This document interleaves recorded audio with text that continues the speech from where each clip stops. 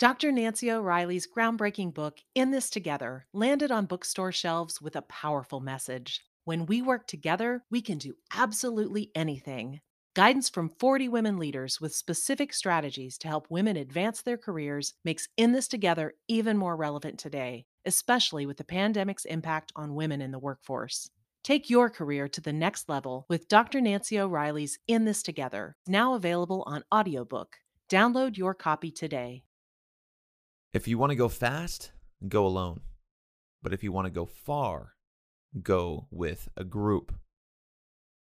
Folks, this podcast is brought to you by the Real Leaders Impact Collaborative, our once-a-month virtual Impact CEO peer groups who meet to support each other with whatever is keeping them up at night. I joined the group back in September, and if I had to say the one major takeaway that I've received is that to not let things outside business affect your on-court performance. This little change has certainly reflected in our business growth and development.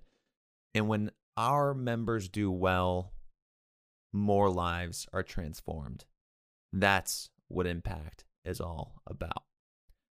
So if you're interested, please email us at info@real-leaders.com. Just say the podcast sent you and you want to speak to someone about the Impact Collaborative. Again, that's info@real-leaders.com. Enjoy the show. Hey, Carrie, let's get this show on the road here. Here we go now in 5, 4, 3, 2, and 1. And welcome everyone to this episode of the Real Leaders Podcast.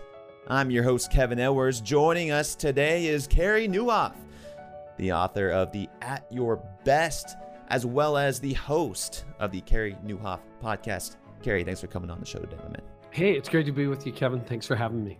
Always great to have a fellow podcaster on because we don't have to worry about all the technicalities, Carey. I was really excited. The mic tends to work most days. It's very encouraging. Exactly. And there is times, though, I'm sure as you've experienced, sometimes the tech doesn't like to work. But today, correct. We think the tech gods are with us. And today we're going to be talking about escaping the stress spiral. So I wanted to ask you this first. Is it possible for high achievers to escape the stress spiral? What is that? I think so. Yeah, I think, first of all, most high achievers either are there or have been there. I was in Dallas a couple of years ago speaking live to a room of about 900 leaders. Patrick Lencioni was one of the keynotes. And I remember it was my turn on stage. The host thought it would be really fun to do a live poll of the audience. And they said, how many of you over the last 12 months have experienced symptoms of burnout? We left it wide open. Okay. So I don't know what burnout is to you, but like, hey, have you? And so your hand went up. You know what blew me away? 93% of the leaders in the room said that they had experienced some symptoms of burnout in the last year. And having been through burnout myself 15 years ago, I got really choked up. Like I had to stop my talk when the poll results came up on the screen. I think it's an epidemic. And so I think it's possible. There are people, I got a buddy, actually, I talk about him at the beginning of the book. He sold multiple New York Times bestselling books. He's like 45, got 2 kids at home. And he said, do you have to burn out? Like, is there a rite of passage? Like, can I escape this? And I said, it's possible. And that's one of the reasons I wrote the book. I think a lot of leaders either are in burnout, have flirted with it. And I think it's possible to escape the stress spiral, but you need a strategy. And actually what you'll discover is the top leaders, the people who do it best, are often show very few signs of stress. And you think, well, what is it? Like, what are they drinking? What kind of team do they have? Like, what is their hack? And so what I want to do is I want to share a message that I think is very doable for most leaders. So I got to ask you though, Kevin, your hand went up. Do you think you experienced signs of burnout in the last year? Oh yeah, absolutely. With the podcast. Tell me about that. What was that like for you? Yeah. So I was trying to develop the course, the video course, and I just didn't have the time, I thought, to put in the work to do the course well, produce it, record it, which, as you know, it takes a long time, a lot of edits. It's a lot of work. And then, also produce and edit the own podcast because we were doing 3 a week. And so it Yeah. just got to be a lot. And then someone recommended, hey, how about you put the podcast on the burner for a while and then, come back to it later. And I just kind of realized that the podcast was really the thing that was keeping me going. It was really my passion. Mm. And I kind of got away from that. And so I really experienced burnout. Can I go back to the podcast? Do I want to do it? Am I having the same fulfillment when you kind of step away from that? So that was my burnout over this past year, I guess. Oh, I think most people can identify with that. And I see Julie in the chat saying this topic is so relevant right now. It's so relevant right now. And what happened to me, I think it does happen to most successful people. So here's a couple of indicators. Do you feel overwhelmed? Do you feel overworked? Do you feel overcommitted? In other words, I say, "Hey, Kevin, are you free in 2 months?" And you're like, "Yeah, that's great." You look at your calendar, it's wide open. You're like, "Yeah, Carrie, let's hang out and do lunch, 2 months from now, Thursday afternoon." Mm, And it seemed like a really good decision now, but you get to what would that be? That would be October. You get to October, and all of a sudden your whole week got jammed. And you're like, oh, that was a bad decision. Can I cancel on Carrie? That's not very fair. He's flying in for this. What do I do? I think I'll cheat my family if you're married or whatever. And it's just a mess. And most leaders I know, and you don't have to be leading a multiple 7-figure or 8-figure business, but they're overwhelmed, overworked, and overcommitted. In fact, students are overwhelmed, overworked, overcommitted. mm, Retired people feel overwhelmed and overcommitted.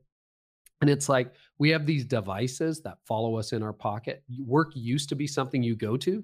Now work goes with you, mm. right? Right. So you're sitting there watching Netflix or catching up at night with a friend, and all of a sudden your phone buzzes. It's a text from work. It's like, hey, Mm, we didn't get the edit on this done. I need you to drop in. I need you to, do some voiceover on the podcast or whatever. And you're like, I was sitting around a fire with my best friend, right. relaxing, and now I got to go in. So it's this absolute scrambled egg mess of a life that we've gotten ourselves into. And burnout has been around for decades. The term was first coined by a medical doctor in the 70s to refer to physicians who felt like patient fatigue and compassion fatigue.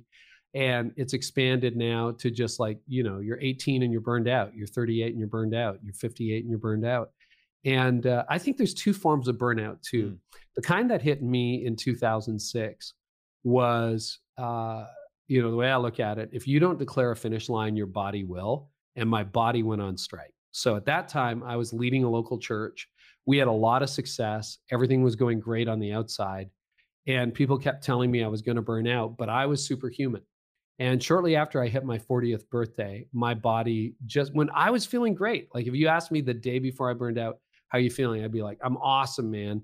And then my body's like, this is ridiculous. We're mm, finished. mhm, And I lost all my passion, all my energy, and really, really started to struggle. And it was about 3 or 4 months where I was just in the dark ages. Like I had no passion, no motivation, got out of bed every day. I had brain fog like you wouldn't believe. mm, And I think I would have been diagnosed with clinical depression. mm, And by the grace of God, after about 4 months of that, I started to get a little bit sharper, some passion returned, but I'll never forget that. So that's one form of burnout. And if you've had it, you had it because your body just basically like, that's it. But the other form is what I call low grade burnout. So mm, it's not a medical term, but it's simply, I define it this way: the functions of life continue, but the joy of life is gone.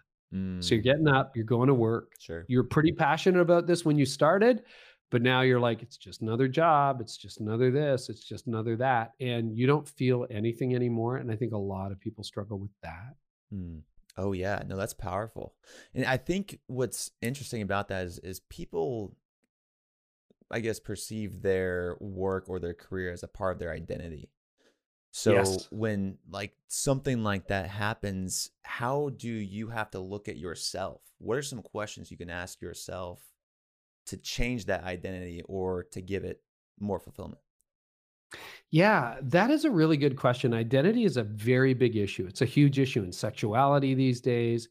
But let's talk about the leadership sphere. Mm, So I was a performance addict. That's how I would diagnose it. That's how my counselor would diagnose it. Not in terms of, oh, look at me getting gold at the Olympics. It's definitely not me. But like we had the fastest growing, I led a church at the time, church in our denomination. We had one of the largest in the country in our denomination. I was probably unhealthily proud of that fact. And I got too much um, validation from the size and growth of our organization. Okay. Now, I look back on that. So, how big was our church at the time? Maybe we had an attendance of about 800, so maybe 1,500 people at our church, which in Canada, I live near Toronto. That's a big church still Mhm. today. But what I didn't know is that if you fast forwarded 15 years, I would be now leading exponentially more. Mhm. So we have on my different platforms, leaders access our content about 1.5 million times a month. So we get a lot of correspondence, a lot of downloads, lots of social media interaction, far more requests than we could possibly handle, far more invitations that we can possibly say yes to. Mm. And my old formula was that more people I was responsible for just equaled more hours. Well, the problem is that doesn't scale, right? Like in startup, there's a hustle, hustle, hustle. So you're hustling and you're getting stuff done. But like if that's the next 40 years of your life, you're toast. Mm. And so what I had to learn was how to leverage time, leverage energy, and leverage priorities so that now I can serve, multiple times more people than I did back then, but I have time off and I'll Mm. be off in the evening and I'll have weekends off. And I just took a month off. And so the irony is I'm getting more done in less time, way more accomplished, way less stress. Mm. And that's why the stress spiral will never let you do that. It'll let you grow and you can keep growing, but you get more and more tired every year, you get more and more tired every day. Maybe things start to fall apart relationally at home. Maybe internally, you're not doing very well emotionally, relationally, spiritually, if you track in that category. And then eventually we see this in leaders all the time. People resign, they quit. They're like, well, I'm going to move cities, or maybe I'll change careers or I'll change jobs. But the problem is you bring you wherever you go. Right. And if the problem is me and I'm getting my identity from my success, I can change careers, but I'm just going to climb right up that ladder again and probably make it worse because I've never diagnosed even what was wrong with me in the first place. Mm. So my identity, I'm a person of faith, comes from my spiritual center. And what I had to learn was from I was drawing it from people's validation. I was drawing it from the numbers on the spreadsheet. I was drawing it from all these, false things. And those are all good things. I still lead a growing company, a growing organization, more people than I've ever led before. But now that's not my validation. That's a privilege. That's an opportunity. But my identity is secure in my relationship with God, in my case, with Christ. Mm. And so that's fine. And now my leadership is a way to serve other people. So I'm still working on that. It's not like it's not got a bow tied on it and it's all worked out, but I'm questioning my motivation on a regular basis and trying to. There's a leader I follow who said years ago, he said, never put your identity into something that can be taken away from you. Mm. So, That's if powerful. you're in love, that person could die. They could get a disease, there could be an accident. Same with kids, with careers, you can get fired or, you can go bankrupt. Your money, your possessions, that can all be taken away from you. But who are you on the inside? You identify that, you become secure in that. And then you bring that to your work and you bring that to your team. So that's what I've had to reorient myself around for the last 15 years. That's very, very interesting. And I'm curious about the process of you going from successful business owner, leader, entrepreneur, if you will, to now escaping Hmm. and the self reflection that it took to understand who you were, who your values are, and what your values are. The way I like to think about it, Carrie, is like sometimes and oftentimes we're trapped within a bottle and the labels on the outside. Sometimes we do need that validation. Sometimes we need to understand what our core values are. And do people perceive us as what we're trying to put out into the world? Did you reach out to anyone to affirm your beliefs, to affirm your identity? Or did you look kind of more inward and reflect on the book of God? Yeah, it's a great question. So definitely I had a lot of help from counselors and leadership coaches who helped me kind of process this in a much more healthy way. I would say if you go right back to my childhood, somewhere along the line, and most people can identify this, you believe something that wasn't true. So one of the things I came to believe very early is that if I performed well, I would get accepted.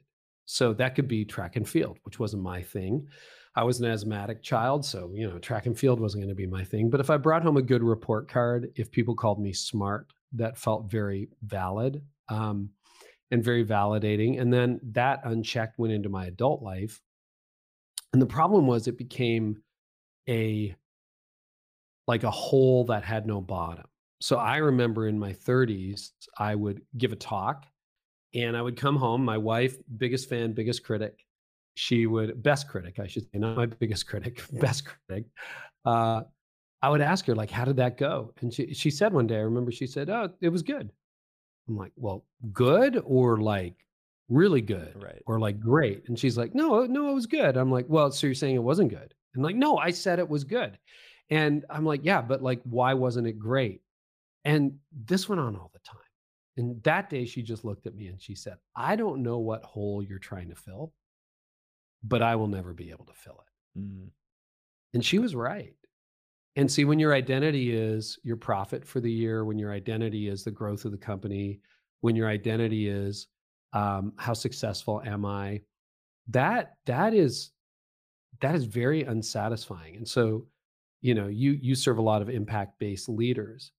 I have had to look inside, and to me, that was fundamentally a spiritual exercise. So, as a Christian, I have to root my identity in who God says I am, not who others say I am, or my success says I am. And that I believe is secure. So once that was secure, then how do I approach my leadership differently? Mm.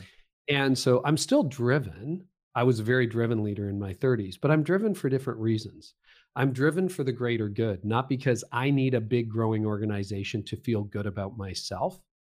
I want to serve leaders. And on my good days, I get this right. On my bad days, I can, fall into the black hole like everybody else. But on my good days, I actually want to serve leaders because I hope to make a difference in their lives. The benefit is it does feel good, but if it goes away and we have a bad month, a bad quarter, a bad year, or things start to go sideways, when I stepped out of my role for 20 years, I was the lead pastor of a church, and for the last 6, I've been the CEO of my company.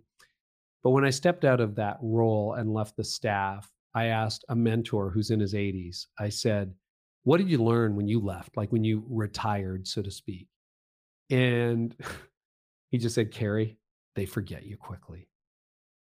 And that's true, right? Like think about it. Maybe you founded a company before. This is your second company.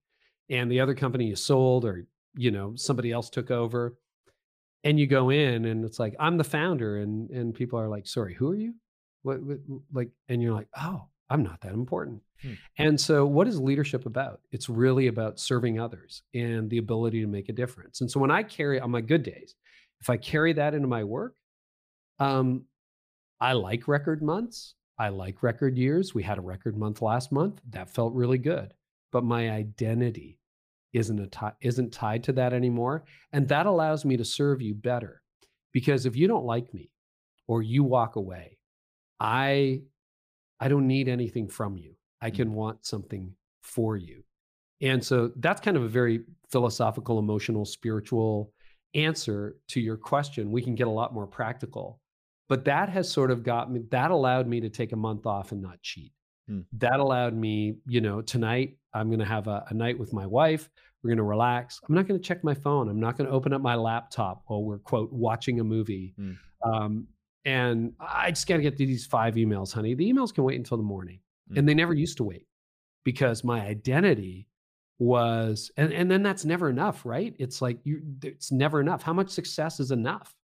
If that's fueling you, the answer is never. And so right now I can look at it with gratitude and go, wow, 1.5 million times a month, leaders access my content. That's, first of all, unbelievable. And secondly, amazing. And I'm grateful for it. I don't know how long it'll last. But let me be a good steward of that while it does. And it seems like that's something you've picked up along the way, the stewardness, the service. And I think I would agree with you. Leadership is also about leaving something better than you found it. Will this organization be able to run after I leave? It's a question not that many people think about. Yeah, I think about it through 3 levels of leadership. Been thinking about that a lot this summer, particularly with the month off. So level one is nothing runs without you. So any leader who's listening to this who is in startup mode, I get it, right? You got a year or 2 or 5 years where you're running around like a chicken with your head cut off and you know where everything is and the only person who can really run the thing is you. And I get that. That's like founder syndrome. You get there and very few people don't go through level one leadership where everything depends on you. But if you stay there, you're basically operating like a mom and pop convenience store. We've all been to those. They're awesome people. They've done it for 25 years, but mom and pop run everything. Mom is the CEO, pop is the CFO. He's also shipping and receiving. So the CFO's in the back, like unloading stuff. They can only take 1 week off a year because nobody can run the store. They're in there opening the doors at 8 a.m. They stay until 10 p.m. every night, sometimes till midnight, putting stock away, balancing the books, and they're exhausted, but they can never get out of that. And that's where most leaders live. That's level one leadership. Level two leadership is things run without you. So you're not quite running around like a chicken with your head cut off. You got a couple of team members or maybe a few, and you can exit for a weekend, a week, even up to a month. And things start to actually run without you. But the third level of leadership, and very few leaders ever get there, is not can things run without you, but can things grow without you? So at the church for 20 years, we started with a handful of people. When I was finished, we had 3,000 or 4,000 people who called our church home. It's like, wow, that's a big church. I did not expect that would happen. My job was to set up the team. When I turned 50, I stepped out of that lead pastor seat, the senior role.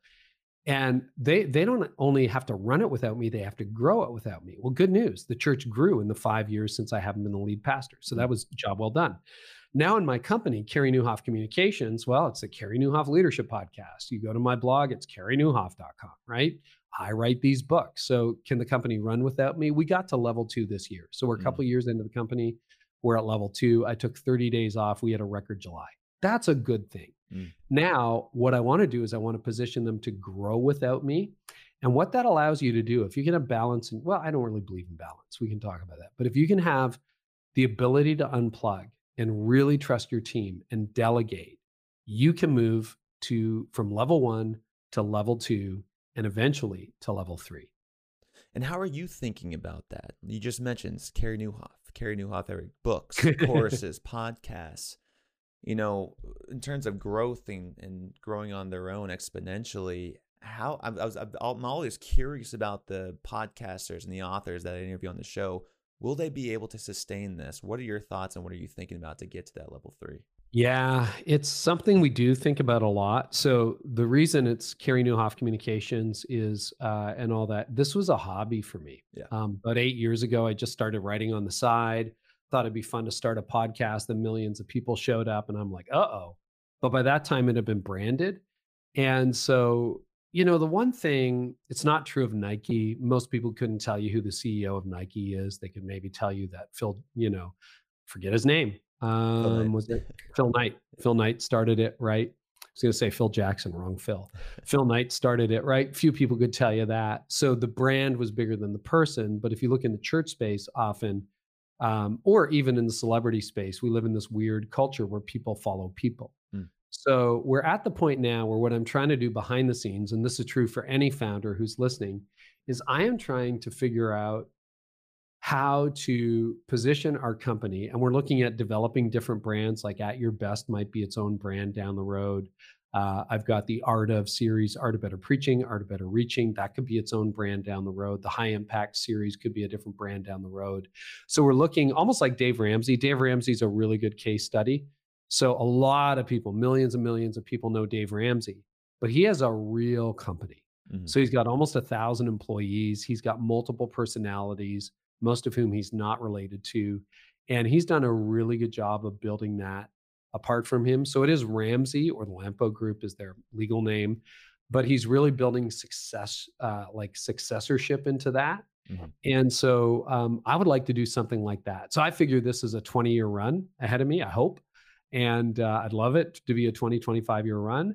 And so I'm going to be building up leaders, investing in other people over the next few years, and we'll get the company positioned there. And then I get to play a role. But the whole name thing is really weird. The good thing is, my name is not Bill Smith. So if you misspell my name and hack it to death, you'll still find me. So the URL is really an advantage. When you have a strange name, unique name like Carey Nieuwhof, people can find you. So it works for you and it works against you.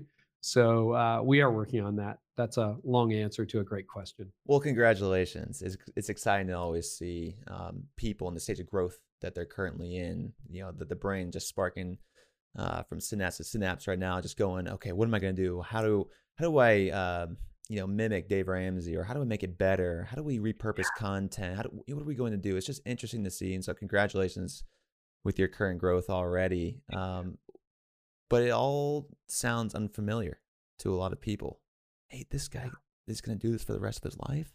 This guy's going to do this for another 30 years. He's going to grow this great. I mean, talk to people right now who are in career paralysis, who are stuck, who haven't quite figured out how to align their skills and their values. For people who are listening and sounds so foreign. I could never do something like that. What keeps you going, and how do you help people get unstuck? It's not for everybody. So you said something really perceptive in the way you framed the question. You said, this aligns with my values. It really does. So I'm 56 years old. This is the age where a lot of people are like, okay, I got enough money in the bank to survive. I'm going to cash out. So I've had enough time off over the course of my life, traveled the world, speaking to leaders around the world, the whole deal. I was very, very privileged. And, I just can't lie on a beach. It's sort of that kind of. I talked to John Maxwell, interviewed him recently for my show, and he feels the same way. So he's not going at the pace he is at 75, I think, that he was at 45. But like, he loves making a contribution. He loves making a difference. And I think I'm wired the same way. So I am not going to slam people who want to go, sit on a beach or buy a lake house and go hang out there and play golf for the rest of their life. I just know I've done enough of that. I get bored really quick. So the way I've looked at it, I served the church for 20 years. I was an attorney before that, very briefly. And those were options for me. But I really felt like I don't want to go back to law. My wife's a lawyer and she does great at it. She stepped out of it too now to do different things. But in the church, that was a season of my life. So it's like, what is my life about at this point? And it's sort of that Venn diagram of things you're gifted at, things you enjoy, and things that seem to help other people that can provide a living. And that comes together for me when it comes to equipping leaders. So I really do enjoy doing this. Like, I have in Evernote pages of ideas I haven't written about yet, books that have yet to be written, interviews I really want to have, like a bucket list of people to interview. And so I actually love doing this work. I've done similar work for 30 years, but I really enjoy it. And for some reason, people show up. There's a viable audience. I'm reasonably good at it. And I figured out how to support a team and support a life. Like, could I stop working? Yeah, I could stop working, but I enjoy it too much not to. So if you're stuck in career paralysis, I would ask, what are you gifted at? What gives you energy, and where do you see your biggest results? Those are the three questions. What are you good at? So let's run you through that. Like, what are you good at? What would you say? And look to other people too, because when I was in my 20s, I'm like, I'm good at everything. And then I realized, actually, I'm terrible at most things. I'm probably good at communication and writing. So what would you say, Kevin, you're really best at? Your top skills. I say mine. The question I was going to ask, I'll answer yours first. I was going to say my intention is to have the most meaningful conversations that transform lives, both in personal, professional, and all my relationships that I have. So that's what gives me that energy. This podcast right now, these conversations with a stranger on the street, a conversation with grandma, once a week, something like that. That's what gives me energy. Absolutely. Okay. And then are people validating that? Are you seeing that in terms of audience and emails you get and text messages you get going, man, that was really helpful? Are you getting validation around that? You're serving the world? I got my validation actually. The way I came up with that statement was I wrote down the 15 things that made me unique. And then I reached out to my 5 closest family members and friends and asked them the same question: what makes me unique? And kind of the overlay was those meaningful conversations that have really transformed their lives. So I didn't really realize it at the time, but that's what kind of, I guess, keeps me grounded and keeps me going and gives me that foundation to continue the work that I do and work. Simon Sinek would say you found your why then, which is really cool. That's the process he uses, part of the process. And then can you live indoors and eat 3 meals a day on that? Yes, I do. I love cooking. Good. You live indoors, eat 3 meals a day, then you probably got out of career paralysis. And for those people who are stuck in a job that they don't like, I think we have to be careful because there's a Sure. lot of advice on the internet. Not all of it is great. People are like, well, It's do what you different. love. Yeah. Seth Godin would argue, don't do what you love. Love what you do. Right. There are parts of your job or something that you're doing right now. Perhaps you're totally misaligned, but my guess is, particularly because of your audience, most people are doing something they love. Double click on that. Double click on that. Like I knew in leading a church. So in law, what was my favorite part of law? Favorite part of law was going to court. Loved being in court. Did not love contracts, did not love drafting stuff. Loved being in court, loved opposing what the other counsel was saying, and loved trying to change a judge's mind. Hmm. That was fun. Could do that all day, every day. When I was preaching and leading a church, what was my favorite part? Casting vision, aligning volunteers, strategy, communication. And so what do I run now? I run a communications company. So what's the and in my teen years, I was in radio. So I did radio for a while. What links like law, radio, ministry, and now this company? It's all Public speaking, communications. communications. Always went into public speaking, always went into communication. So you're going to find some common threads. Like think back to what did you do for fun in high school? Right. What did you do in college? What did you do at other jobs you've had? And there'll be a favorite part. And then try to double click on that and really expand that area, and you'll get out of career paralysis as long as you can, eat indoors and eat 3 meals a day. So I love how you said, that we have to be careful about what's on the internet. I totally believe it. I don't think it's a one size fit all thing, but I am curious how you analyze it. When you say you have the ability now to, I think you said, equip leaders, do you Yeah. consider that your intention, a meeting, a why? And how do you yourself come up with that process? Did you ask yourself those own questions as well? What gives you energy? What I tried to do when I started writing content for general consumption on my website, so articles, blog posts, that kind of thing, and now podcasts, I tried to figure out the problems I was trying to solve. And I pulled from my well of mistakes. So if you go to my website, careynieuwhof.com, click on blog, there's articles that go back like a decade and like, oh, I had to figure this out the hard way. So then I'll write on what did I learn? Well, I learned this and I learned that and I learned the other thing. So basically, I want to give you shortcuts. Mm. And so at first it was kind of recreational and a hobby and it kept me out of prison and all that kind of stuff, right? Like stuff to do in my spare time. Sure. And then when first thousands and then hundreds of thousands and eventually millions of people showed up, I'm like, oh, this is really helping people. And I really enjoy it.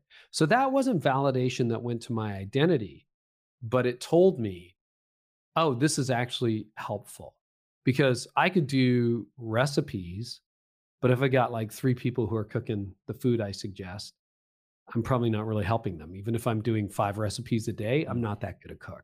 Mm. So this was an area where I think what I was able to offer really ran into the felt needs of a lot of leaders. Mm. And then, all of a sudden I found something and it really seemed to resonate. So I've kept doing it and I still enjoy it. And another point that you make often on the website or articles you have on the website is how to say no. And I think that's something that's very underrated is once you find that intention, that purpose, that why, it also gives you clarity on what potentially you need to eliminate from your life. What are your thoughts on rejection, saying no, and eliminating things that may not be aligned with your intention? It's definitely a struggle. Still is. I got a whole section in the At Your Best book that is all about saying no and categorical decision making. So what happens, and I imagine most of your listeners would have that challenge as well, is for most capable leaders, the opportunities available exceed the time available. It's just the way it is, right? So you have more things you could do with your time than you have time. When I started out in leadership in my 20s, I could fit everything into my calendar. It's like, yes, I'm free Friday and I'm free Monday and I'm free Wednesday. So when do you want to do it? Right? You could say yes to everything. And then that usually quickly disappears. And the digital age we're in has made that disappear super fast because our circle went from 100 to 150 people we were connected with to 1,500 or 15,000. And now you have strangers asking for you and cold calls and all that stuff. So you got to develop a filter, because otherwise, if you're saying yes all the time, you get overwhelmed and overcommitted and burned out. And I think that's behind a lot of stress. So learning how to say no. It's been a tough process, but here's Mm. here's a couple of primers for people. Number one, um, be clear. So, are you going to do this or are you not? And a lot of us say maybe, or a lot of us say not right now, or a lot of us say, oh, I'll do that in a month or two. But you've got to get comfortable with saying no. And a lot of us at heart are people pleasers. I'm a people pleaser at heart. I Right. would love to say, yes. I love to Right. say yes to everybody. I just can't. I only have so many hours in the day. And so I've got to make a decision, because if I say yes to everyone, I'm saying no to my wife. I'm saying no to my kids. I'm saying no to my sleep. I'm saying no to my priorities. I'm saying no to my health. So you got to realize that. So then, but if you truly would love to meet with somebody, do the event, whatever, start there and say, "Man, I'm so glad you asked. Thank you so much. I appreciate that." And then tell them, however, in light of my current obligations, in light of my current schedule, I am not able to do it. Now, maybe you can punt them to somebody else. Although I'm not available, so and so from my team could help. Or you could even point them to a rival. I'm not able to help, but so and so's an excellent blogger and they have more time and they'd be happy to talk to you. Interesting. And then say, "But thank you so much. I really appreciate it, and thank you." So that's like a really polite way of saying no, but it's firm and it's clear. And my joke with my staff, I have a couple of people who work on answering the public inbox, is I pay you to say no all day long, Mm. because that's basically it. When you have the levels of traffic that start to get up there, Right. you get so many requests, so many cold calls. It's like, so I hire really nice people who have really great boundaries. And I find that I can do about 15 commitments a week. That's it. Mm. So if I have more than 15 meetings on my calendar, that's another thing, like know yourself. And for some of your listeners, it might be like 25 meetings a week, or it could be 30. For me, I got a low tolerance for that. It's about 15. Even though I might have wide open spaces on my calendar, if I get beyond 15 meetings a week, I know I'll be tired at the end of the week. I won't be very good. So I cap it. And so when my week's at 15, it's full. Mm. That's an example of a categorical decision. A lot of people make their decisions ad hoc. So it's like, I'm going to say no to this. I'll say no to this. And then you get into decision fatigue and everything. Another way to think about it, which I think is super helpful, is to say categorically, what am I deciding not to do? So I wrote a parenting book a number of years ago, a decade ago. It sold over 100,000 copies. Very, very fortunate. But my kids are now in their 20s. And a few years ago, I made the decision, because I don't have a lot of parenting content. It's kind of all in that book. And it was a season of my life. And parenting 29 and 25-year-olds is very different than parenting 8-year-olds. So I'm like, I think that season of my life is closed. So now if you ask me to do a parenting event or speak to parents, I'm like, I don't do that anymore. I have this book, but so that's an easy decision. Those don't even come to me. Generally, because I do a lot of public speaking, I speak to leaders. Mm. So because this is a leadership podcast and you knew someone I knew, that was an easier yes than, hey, I just talked to a bunch of people. So I will do a leadership event before I do a general audience event. Other things, I used to do breakfast meetings. I don't do breakfast meetings because my best time is in the morning. I want to use that productively, and breakfast meetings are not the best use of my time. So, when you start making decisions, I already know, if you're like, Carrie, can you do a breakfast meeting? It would be like, actually, I don't do breakfast meetings, but thank you so much for asking. So if you make those decisions ahead of time, Kevin, that's when you and your team are really empowered to do that. And you don't have to be mean about it. We already covered that.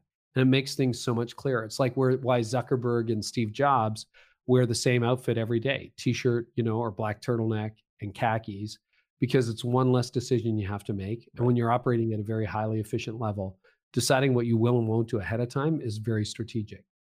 I couldn't agree more. And from a leadership perspective as well, let's talk about maybe that second or third tier of leaders, 51 to 100 employees, 101 to 500. I like what you said about priorities and making sure when it comes to a decision, or let's say A new idea. We have plenty of Mm. them, and they're killers sometimes. How does a leadership team eliminate time wasted on new ideas in order to grow the company? Yeah, it's a bit of a dilemma because you have to be open to new ideas, Right. especially because things are changing so quickly. But it goes back to what Jim Collins taught about, what Steve Jobs talked about. It's simply this, the hedgehog principle. What can I be best at the world at? Like, what are you really, really good at? So it's a variation of what we already Mm, talked about, right? I'm a good communicator. So if you're asking me to write code, I have a son who's a computer engineer. I'm not going to write your code for you. So we already know that. What is your company best at the world at? What problem do you solve? So I solve leadership problems that you would normally try to solve through getting an MBA or go to business school. I solve your leadership problems for you. I've got online courses. I can teach you to lead a better team. It's not the only team course in the world, but in 10 sessions for, a couple $100, you're going to get some of the best training you've had on team leadership, short, condensed bites, and it will make a difference that will save you thousands, if not tens of thousands of dollars a year in productivity, reduce employee turnover. I know I can do that. So if somebody says to me, Carey, you want to do a joint venture on this, it's multi-level marketing. It's like, no, that's not my lane. That's not my lane. So what can you be best in the world at?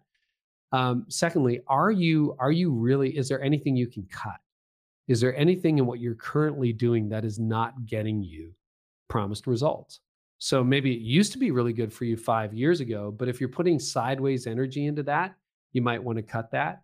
And then the other thing I would do is run your new ideas through a matrix. mm, And you can even do it, we do something, especially in COVID, we went to a 30-day pivot. So because everything was changing so rapidly, and nobody knew where the metrics were, where the scoreboard was anymore, we would try things for 30 days. And so let's implement it. 1 hour strategy session. Let's implement it, see how it went. For the first time, we've always charged for our courses. We decided, wow, the stock market was tanking. People were laying off. There were furloughs like crazy. It seems like a long time ago, but that was only 18 months ago. mhm. And we said, okay, for the first time, I couldn't even bring in a crew in lockdown, but I shot a free course on my iPhone. Right. Looked great. You couldn't even tell it wasn't shot professionally because iPhone and lighting and all that stuff. Had a good mic. I shot it. We gave it away for free. Mm, Never done that before. We mm, didn't know. Is that going to undercut like our paid model? Are right. we going to be in business 6 months from now? How's that going to go? What that did, we ran 15,000 leaders through that free course. Nice. Those leaders eventually, when the world became more stable, started to become customers. So that was a really good decision. And what that taught us was, okay, there's a huge market for free and it's a lead generator. It's like the gallon of milk that the supermarket is selling for $1.99. It costs them $3.99 for that milk. They're selling it at a loss. But the idea is to get you in the store because on the way out, notice the milk is always at the back. Right. You're going to pass the chip aisle and you'll pass the water aisle, and you'll pass, oh, I need some coffee. Oh, and I better get some bananas and some watermelon. And next thing you know, your $1.99 gallon of milk, you now have a $48 bill and they've made their money back. Mm, So I would say the ability to pivot, because I also think we're in the age where the annual strategic plan, we're still going to do it for 2022. But dude, change is so fast. Like mhm, you got to be able to be flexible. And I think in this age, agility is ability. mm. So if it doesn't work, you kill it, you squash it, you don't commit to it, and you pivot again. Carey, do you believe in org charts or behavior-based strategies based on authority?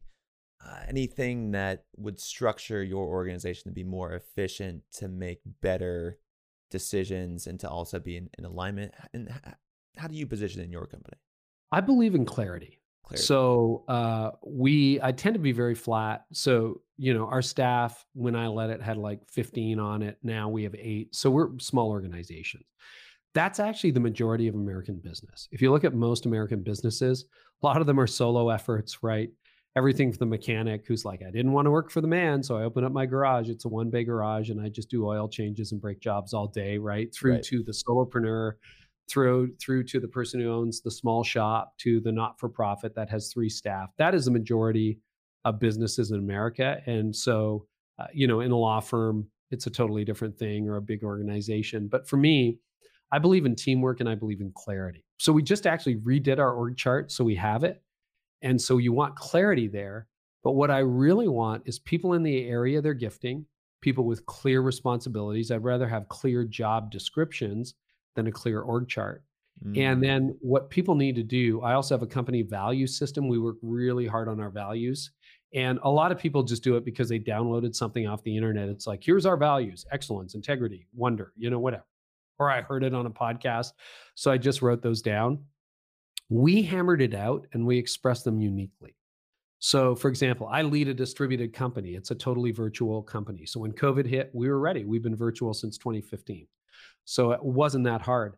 But when I can't be in Indiana and Memphis and New Jersey and Toronto, and I'm here in my office, which is in my house, how do I make sure my employees know what to do? Well, we have our values. We have a clear mission to help people thrive in life and leadership, but we also have values. So one of our values is choose trust. You're like, what kind of value is that? It asks the question, am I believing the best or assuming the worst? Because we have a no gossip rule in our staff team. And our values determine how we do things. So we believe the best about you. If you didn't get something done, Kevin, instead of going to like, oh, Kevin, Kevin, what about Kevin? It's like, man, I hope he's okay. Hey, you better talk to Kevin to make sure he's okay. Something must have come up. There must be something bad. Maybe his mom got sick or something like that. I don't know. And so, Kevin, hey, man, you're always good on deadlines. Like, what happened, right? Rather than, oh, Kevin, there you are late again. Mm. So we don't have a lot of gossip behind the scenes. Another one, I've got people making policy decisions all the time. We err on the side of generosity. Why do we err on the side of generosity? We don't sell iPhones, but if your iPhone cracks and all you hear is, oh, I'm sorry, we don't really cover that, you're pretty disappointed. So if it's a question, if it's really, if you smash your iPhone, that's a different thing. But if you we've all dropped it in the toilet back in the day and tried to bring it back to the store. It's like, is there water damage in there? Right. We want to err on the side of generosity with our team. So we have like this money back guarantee. If you take our course for the first 30 days, for any reason, including you did the whole course, got all the benefit out of it, and now you want your money back, we'll give you your money back. Mm. And that sounds like, whoa, that's a huge risk. We have, I think the industry standard is a 10 to 30% refund rate on online products. Mm-hmm. Ours is less than 1%. Wow. Even though we offer that. Why? Because we try to crush the courses. Mm. And so therefore we can err on the side of generosity. So when you say, hey, I want my money back, we're like, Kevin, no problem at all. Mm. Yeah. And sometimes if you had a bad experience for a legitimate reason, we'll send you a book for free as well. Mm. And the next time something comes along and you're like, those guys are good guys, I'll try it again. It's Carrie there. Okay. I was going to say, I'm here. It's so, just for me for a little bit, it's so underrated. It's so underrated. Core values are so underrated. Yeah. I feel like consumers are also driven and gravitate towards your organization, your courses, because of these values. They're in it for me. And your employees feel the same way. And everything that they do, that they put into that product, is going to have those values. So it's something that really manifests in everything that you do in your organization. Oh, you're so right. And it's not, here's a secret. It's not just for the customers, although it is for the customers. And listen, we treat you that way whether you've never given us a penny or a dollar.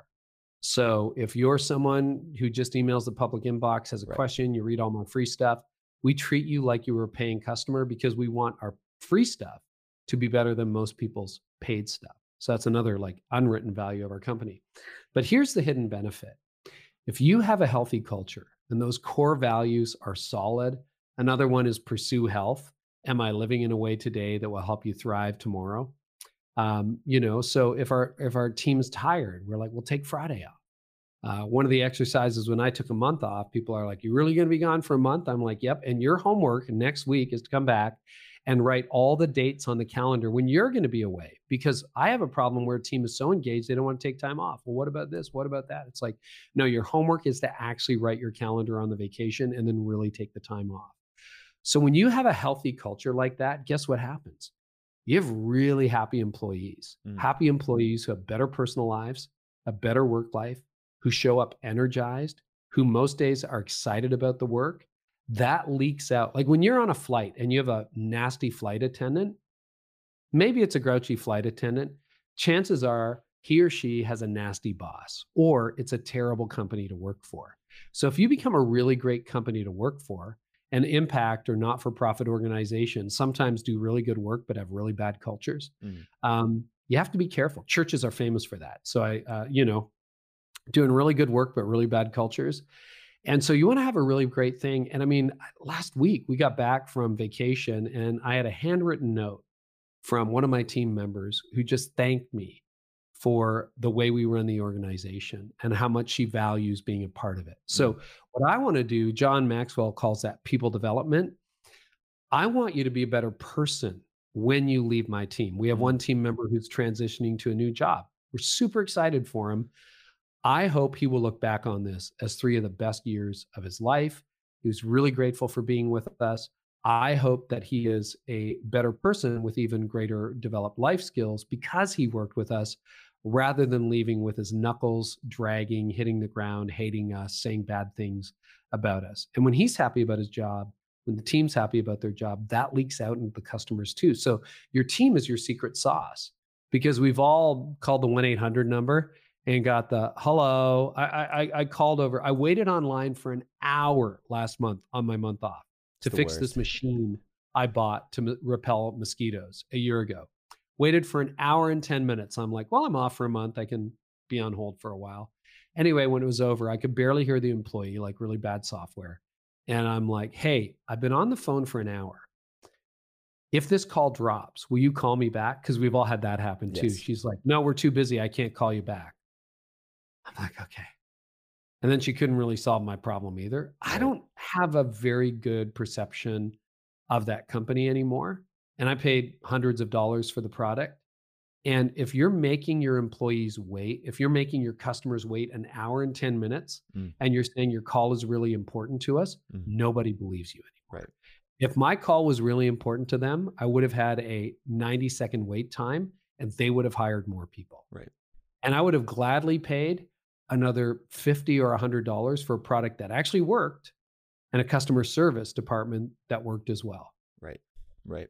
Oh, it all goes together. Mhm. Sales, manufacturing, support. If support isn't good, and you're not going to have those customers come back. If your sales aren't good, you're not going to have the revenue to come in to feed into operations. It's all interconnected. But Carrie, what I found so interesting is that not only are you developing your own core values, which creates Yeah. alignment and clarity in the company, and that manifests to the company and the products that you sell are also doing the same thing for other organizations.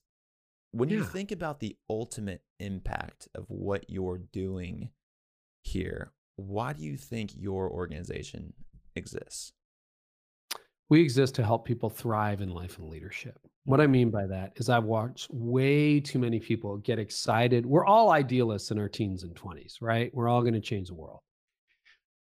In law, I wasn't in law very long, but I watched so many lawyers get cynical by 30, 35. I watched so many people just get dragged down, their family falls apart, marriage falls apart. They become cynical about their clients and it just broke my heart. And then being a pastor for 2 decades, seeing people come into the church so beat up by life, so beat up by addictions or failures or even success. And it's like, is this all there is? To quote Jack Nicholson from years ago, is this as good as it gets? Like, is Mm. this all there is? And then, I don't think it's gotten any easier in the last 5 years, Kevin. I think it's gotten harder. The culture's more divided. We have bigger problems to solve, like pandemics and climate issues. Man, there's just so much, and people are getting worn down. If there was a way to live, and that's why I wrote At Your Best. If there was a way to live where you could thrive every day. Yeah, you're going to have challenges. Yes, people are going to quit. Yes, you're going to have friends who kind of go rogue on you. Yes, you're going to have headlines that you don't even want to read.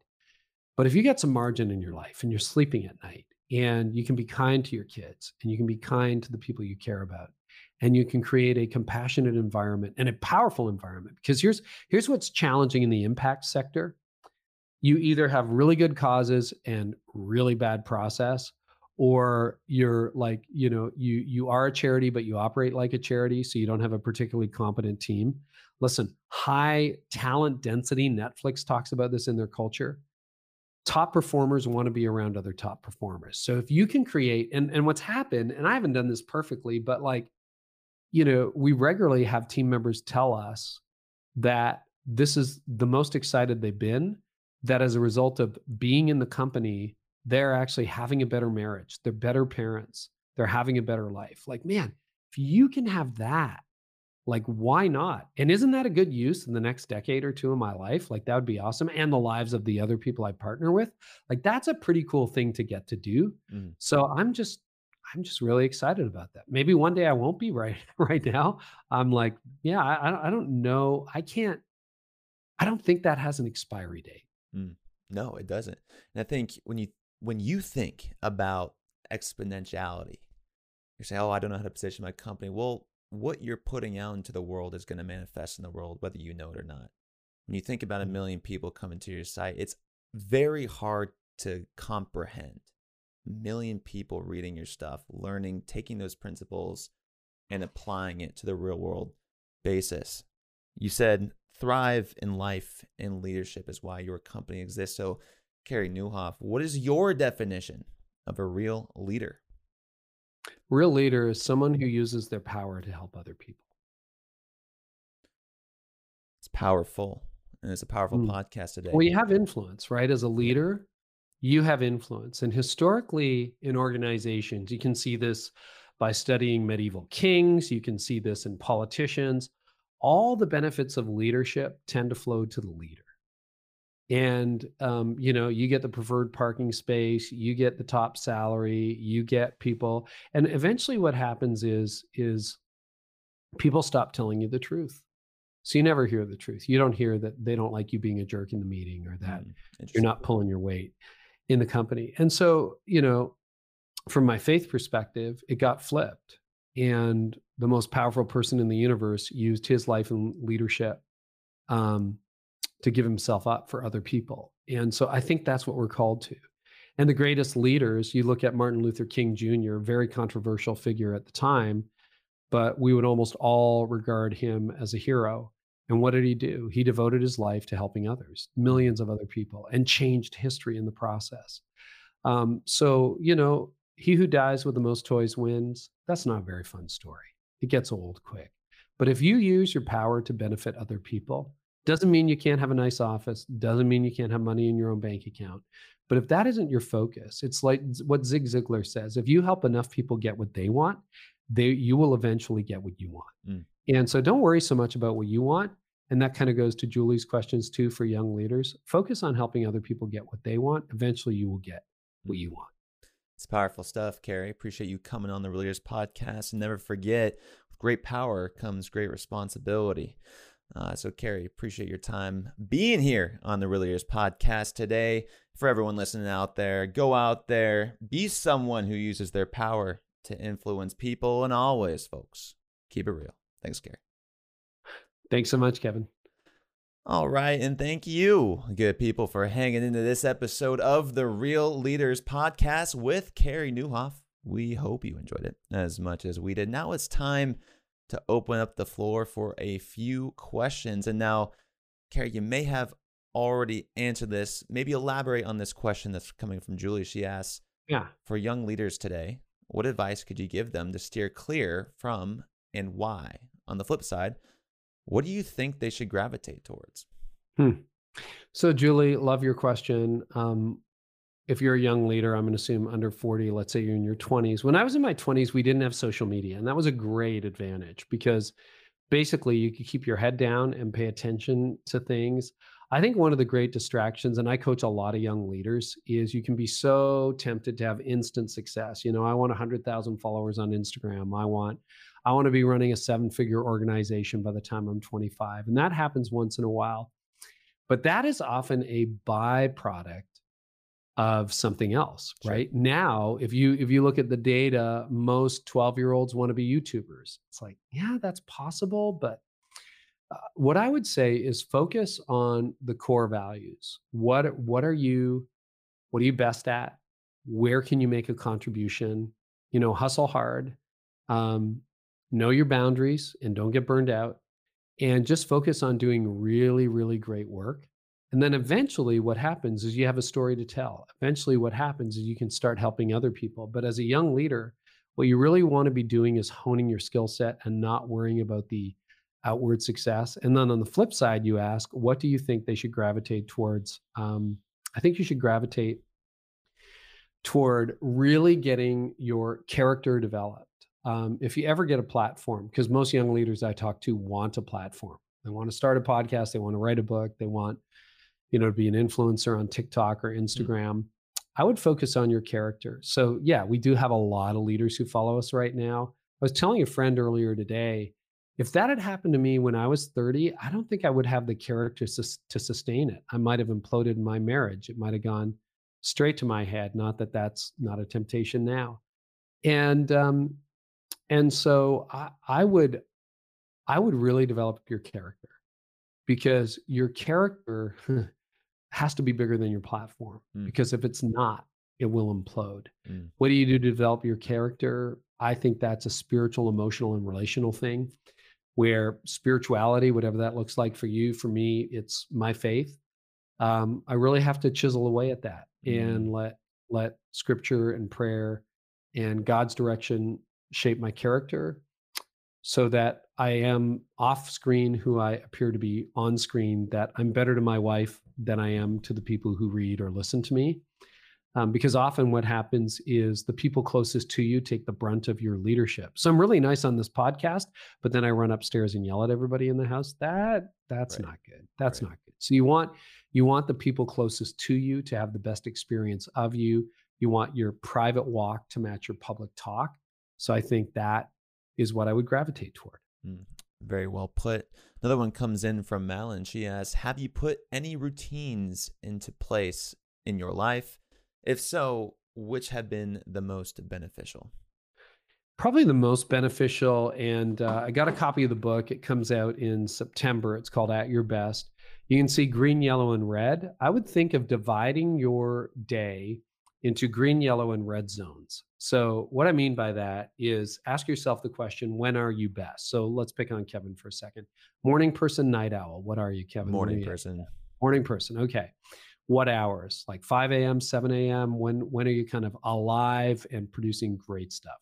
Up at 5:30. And I get a workout in at 6:15. So I'm probably set, ready to go around 7:15, 7:30. So you're rolling by 7:15, 7:30? Yeah.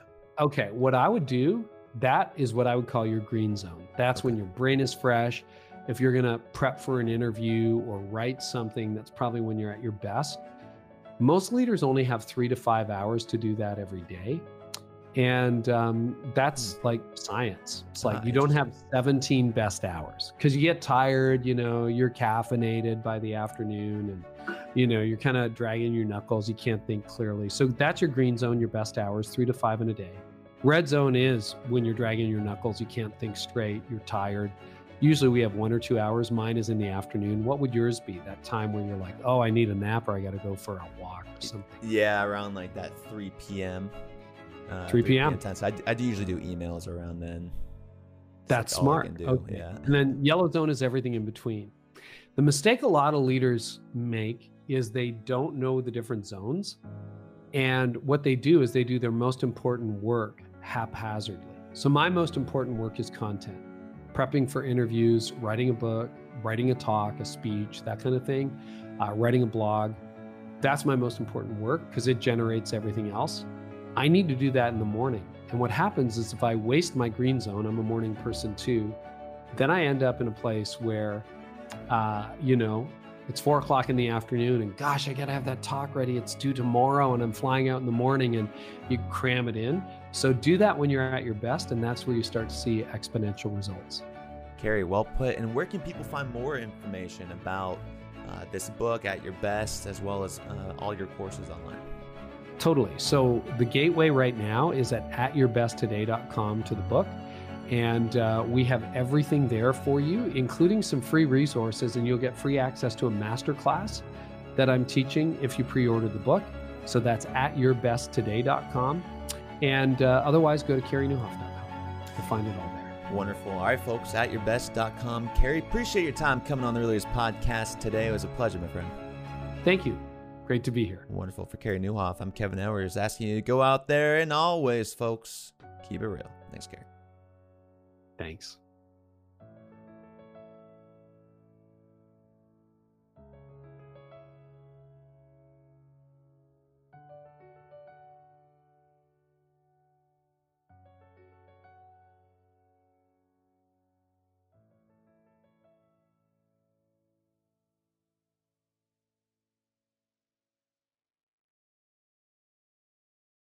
And thank you, good people, for hanging on to this episode of the Real Leaders Podcast. And before we go today, I just want to make sure that you are all aware that we have now launched our new Real Leaders membership. If you want to get access to all of Real Leaders Magazine, private member-only events, and free courses online, hit the link in the show notes and enter in coupon code PODCAST20 to receive 20% off a $100 a year subscription. Hit the link in the show notes, enter in coupon code PODCAST20 to receive access to all of Real Leaders to get you to the next level. Thanks for listening to this episode, and always keep it real.